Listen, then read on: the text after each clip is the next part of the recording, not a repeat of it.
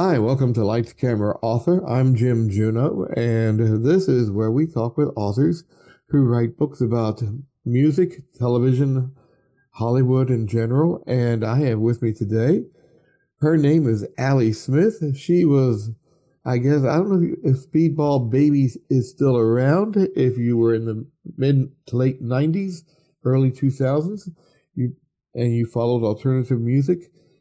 Um, that was probably one of the big bands of the era, and the book is called The Ballad of Speedball Baby, a memoir, and it's coming out in January. Allie, welcome to Lights Camera Author. Hi, how you doing? It's so nice to be here. Thank you. I'm doing well, thank you. Thank you for being on the show.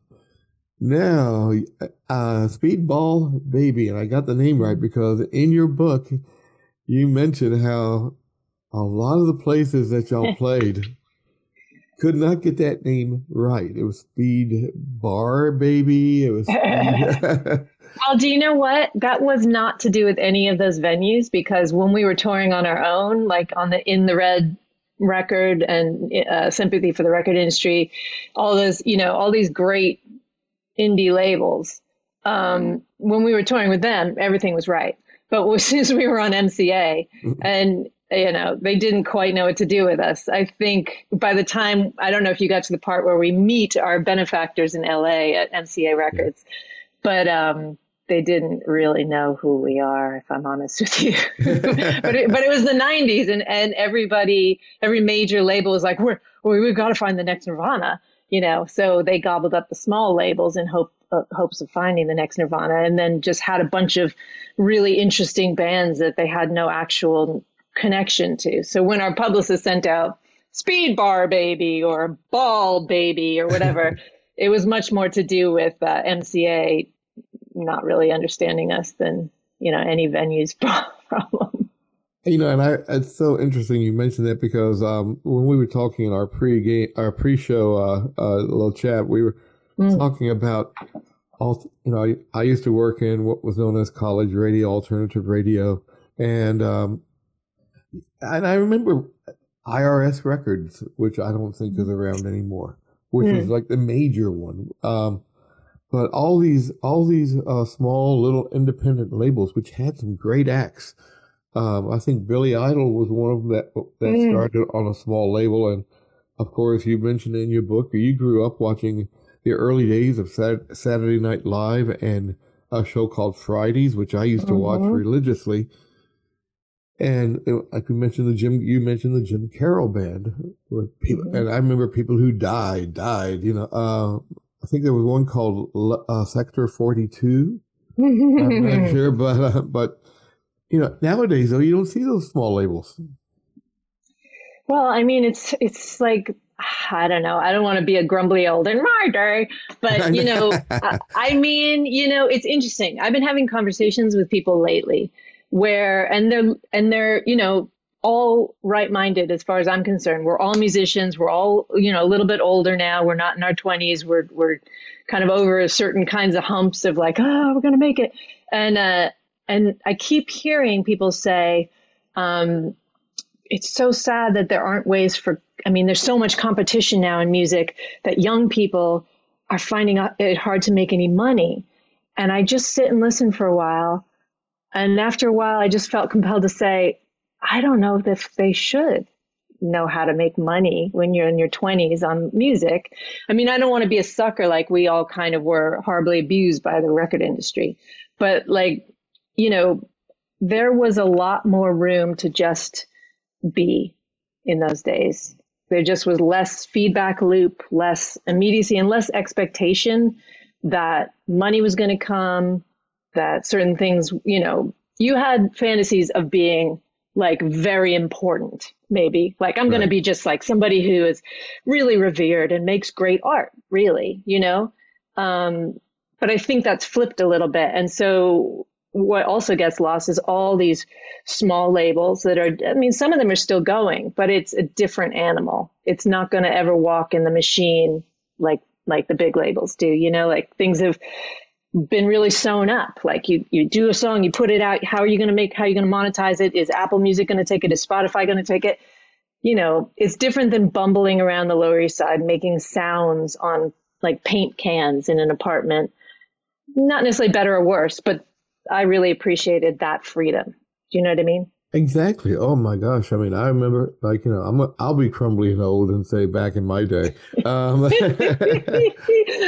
We used to have these small, let's say I grew up in Louisville, Kentucky, even though we're now based in Richmond, Virginia, and we go worldwide. But back in Louisville, we had this one bar, and it was a dive, and it was called Tooligans Tavern. And I think could I know that? Could I know that? Is that a place people stopped on tour? Yes, it is. I feel like I know that for sure. Yeah. Anyway, sorry, go ahead. That's okay. I wouldn't be surprised if I would not be surprised if y'all played there. Yeah. And they had acts like let's go into like a British group which played in front of, I was there in front of 50 people. It was called The Tourists. Oh. And the lead singer was a blonde girl named Annie Lennox. Never did much after that. No, it didn't do anything. And the guitarist was named Dave Stewart, but yeah, about 50 people was in Tooligans Tavern. Another group called the Catholic Girls was there. But you don't see places like that anymore.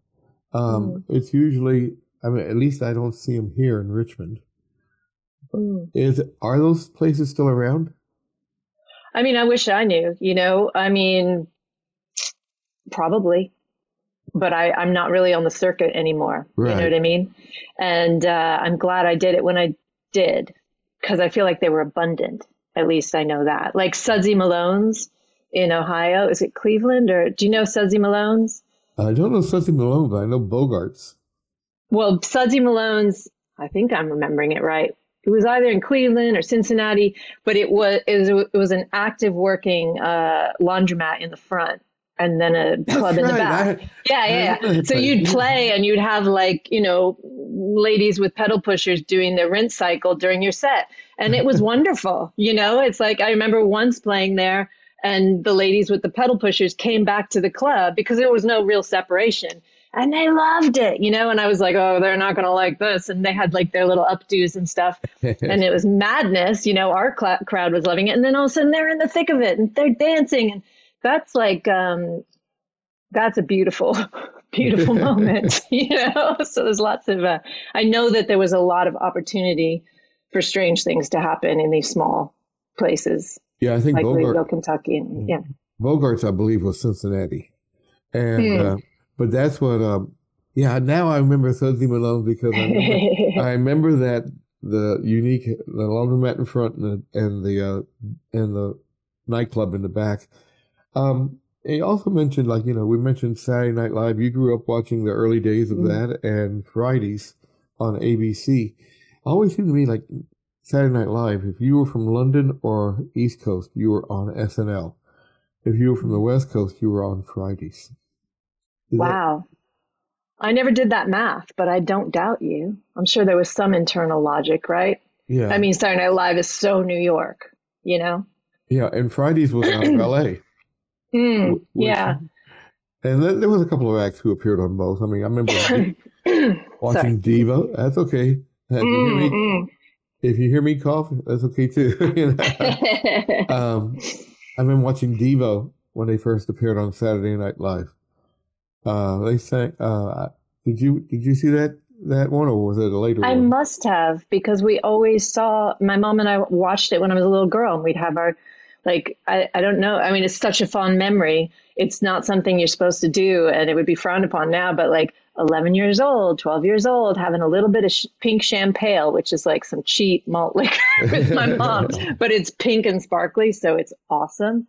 And just I don't know, learning, my eyes just busting out of my head, those people that set up those shows. I mean, wow, so smart, so real. I mean, it was in the spirit of those shows, right? Very reckless, very no rules, very, this might be the last show we ever get to put on. Let's put on the best thing we can get. But yeah, I mean, seeing the Plasmatics on Fridays. Wendy O. Williams, my gosh. My God. And just fascinating, it just busts your head wide open. It's like there is a whole world out there that is exploding, literally and figuratively, you know, and your little eyeballs are like, yeah, sucking it in. Is that what got you first interested in learning rock music? I mean, I think it was more, there was a station in Long Island called WLIR, and it was, I think it was DRE first and then WLIR, but they had these amazing, like, DJ Donna Donna, and I wish I could remember the other names now, but they brought everything from all around, all of the English music, all of the lower, you know, downtown New York music, everything that was happening, they had their finger on it, and they were shoving it through that radio into my bedroom when I was quite small. And then it was just like, you know, I remember going to Tower Records and looking for my first Blondie 45. Fat Tower Records had like a huge wall of 45s, and there was this magical woman from on this front of, I think it was just Call Me. You know what I mean? It wasn't like the revolutionary Blondie that you then get to know, but it was a great song, great cover, blah, blah, blah. And it's just also exciting. I mean, we all have those moments of discovering music, but I feel like it was on like overdrive when I was young, just constantly. I mean, once you tapped into it, and it really was the radio, you know, yeah. I just, yeah. That is incredible. Yeah. And now your book, you pull no punches in your book. I mean, really, a lot of people think that nowadays who don't know the music scene, except for the musicians who are actually living it, they don't know what bands go through in order to make it. And your book pulls no punches. I mean, you start out right away. I would say a seedy apartment. Would you say? That's putting it mildly. Yeah. Yeah. Once you fill a seedy apartment with a really terrible person, it becomes like a whole other kind of apartment. But really, I mean, you know, you talk about traveling around in a is it a broken down van, or is it or not a broken down van, but I mean not the best car. No, it was a car. It was a cargo van, the type that you rent to move things, and that once you close the back, everybody's very frightened to be locked in the back of it. You know what I mean? But you know, it was a cargo van. Yeah, I mean, it had a few more windows than that, but certainly no seatbelts, for instance. Yeah. Oh yeah, that's because, you know, seatbelts in the 70s were optional, I think. You know, they're probably frowned upon. Yeah. You know, if you get in an accident with this car, it's better off you don't live. Okay, you know. So. Yeah. But, I mean, that's how, yeah. Well, thank you for realizing that, like, I don't know how much that story has changed. If you're going to go out there and do it, I mean, except for the seatbelts, which I really recommend, you're still, it's a lot of work, you know, and if you're up for it and you're in, you know, you're at the right age or whatever, the right mindset, it's an amazing adventure. It's incredible. And not only is it a lot of work, it does not happen overnight or over the span of a month. It may not even happen over a span of a year. With Speedball Baby, how long did it take y'all to get your first record contract? I mean, Matt and Ron, who are the guitarist and the singer, they were kind of doing it as a more of spoken word, sort of confrontational happening kind of thing for a while there. And Larry Hardy in the Red, I believe that, no, PK at PCP Records put out our first. So when I came in, it started to sort of turn into more of a band, but it was still like we didn't know what the rules were or what was going to happen. And that was really liberating. So it was PCP Records. And then, you know, they started to go from there. And I think it was the three of us, at least in it, with a couple of different drummers until we got to Martin Owens.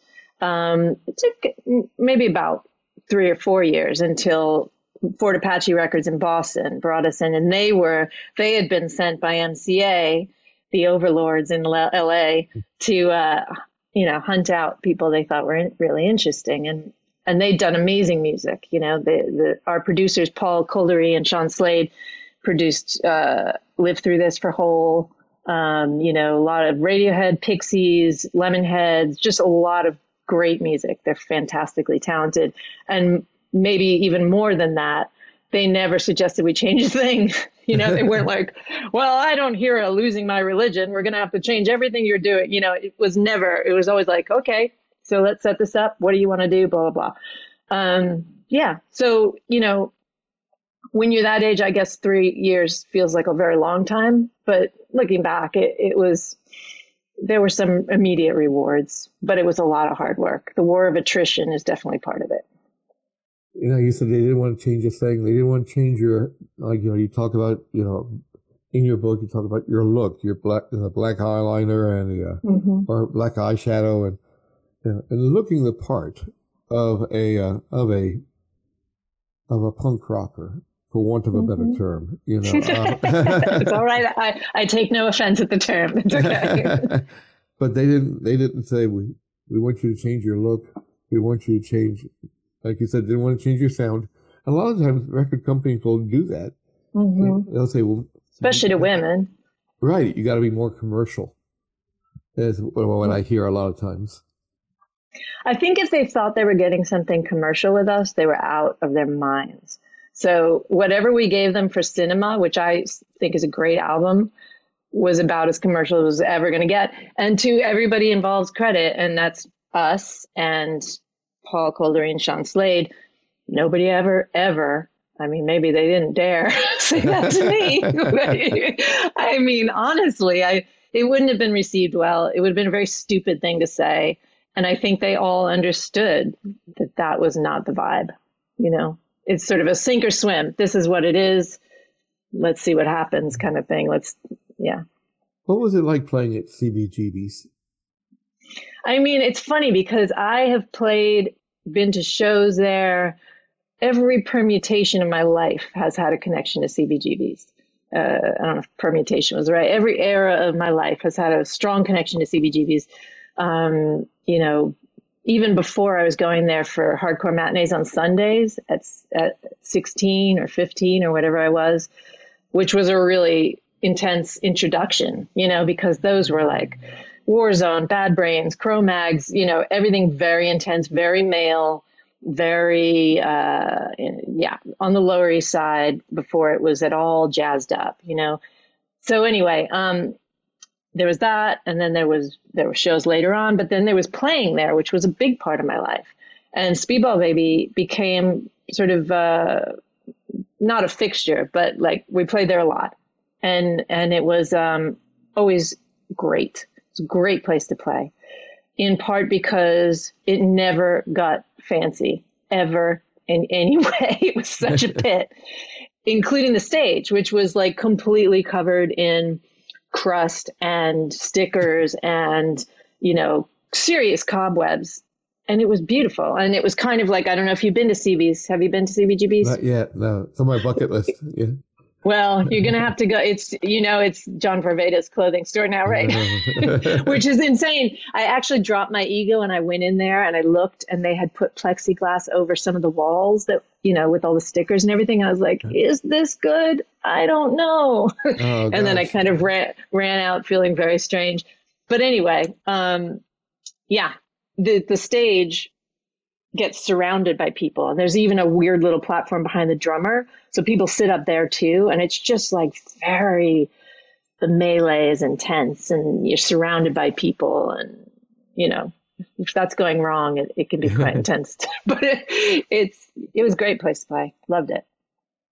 You went from driving all night to get to the next show in America to a world tour.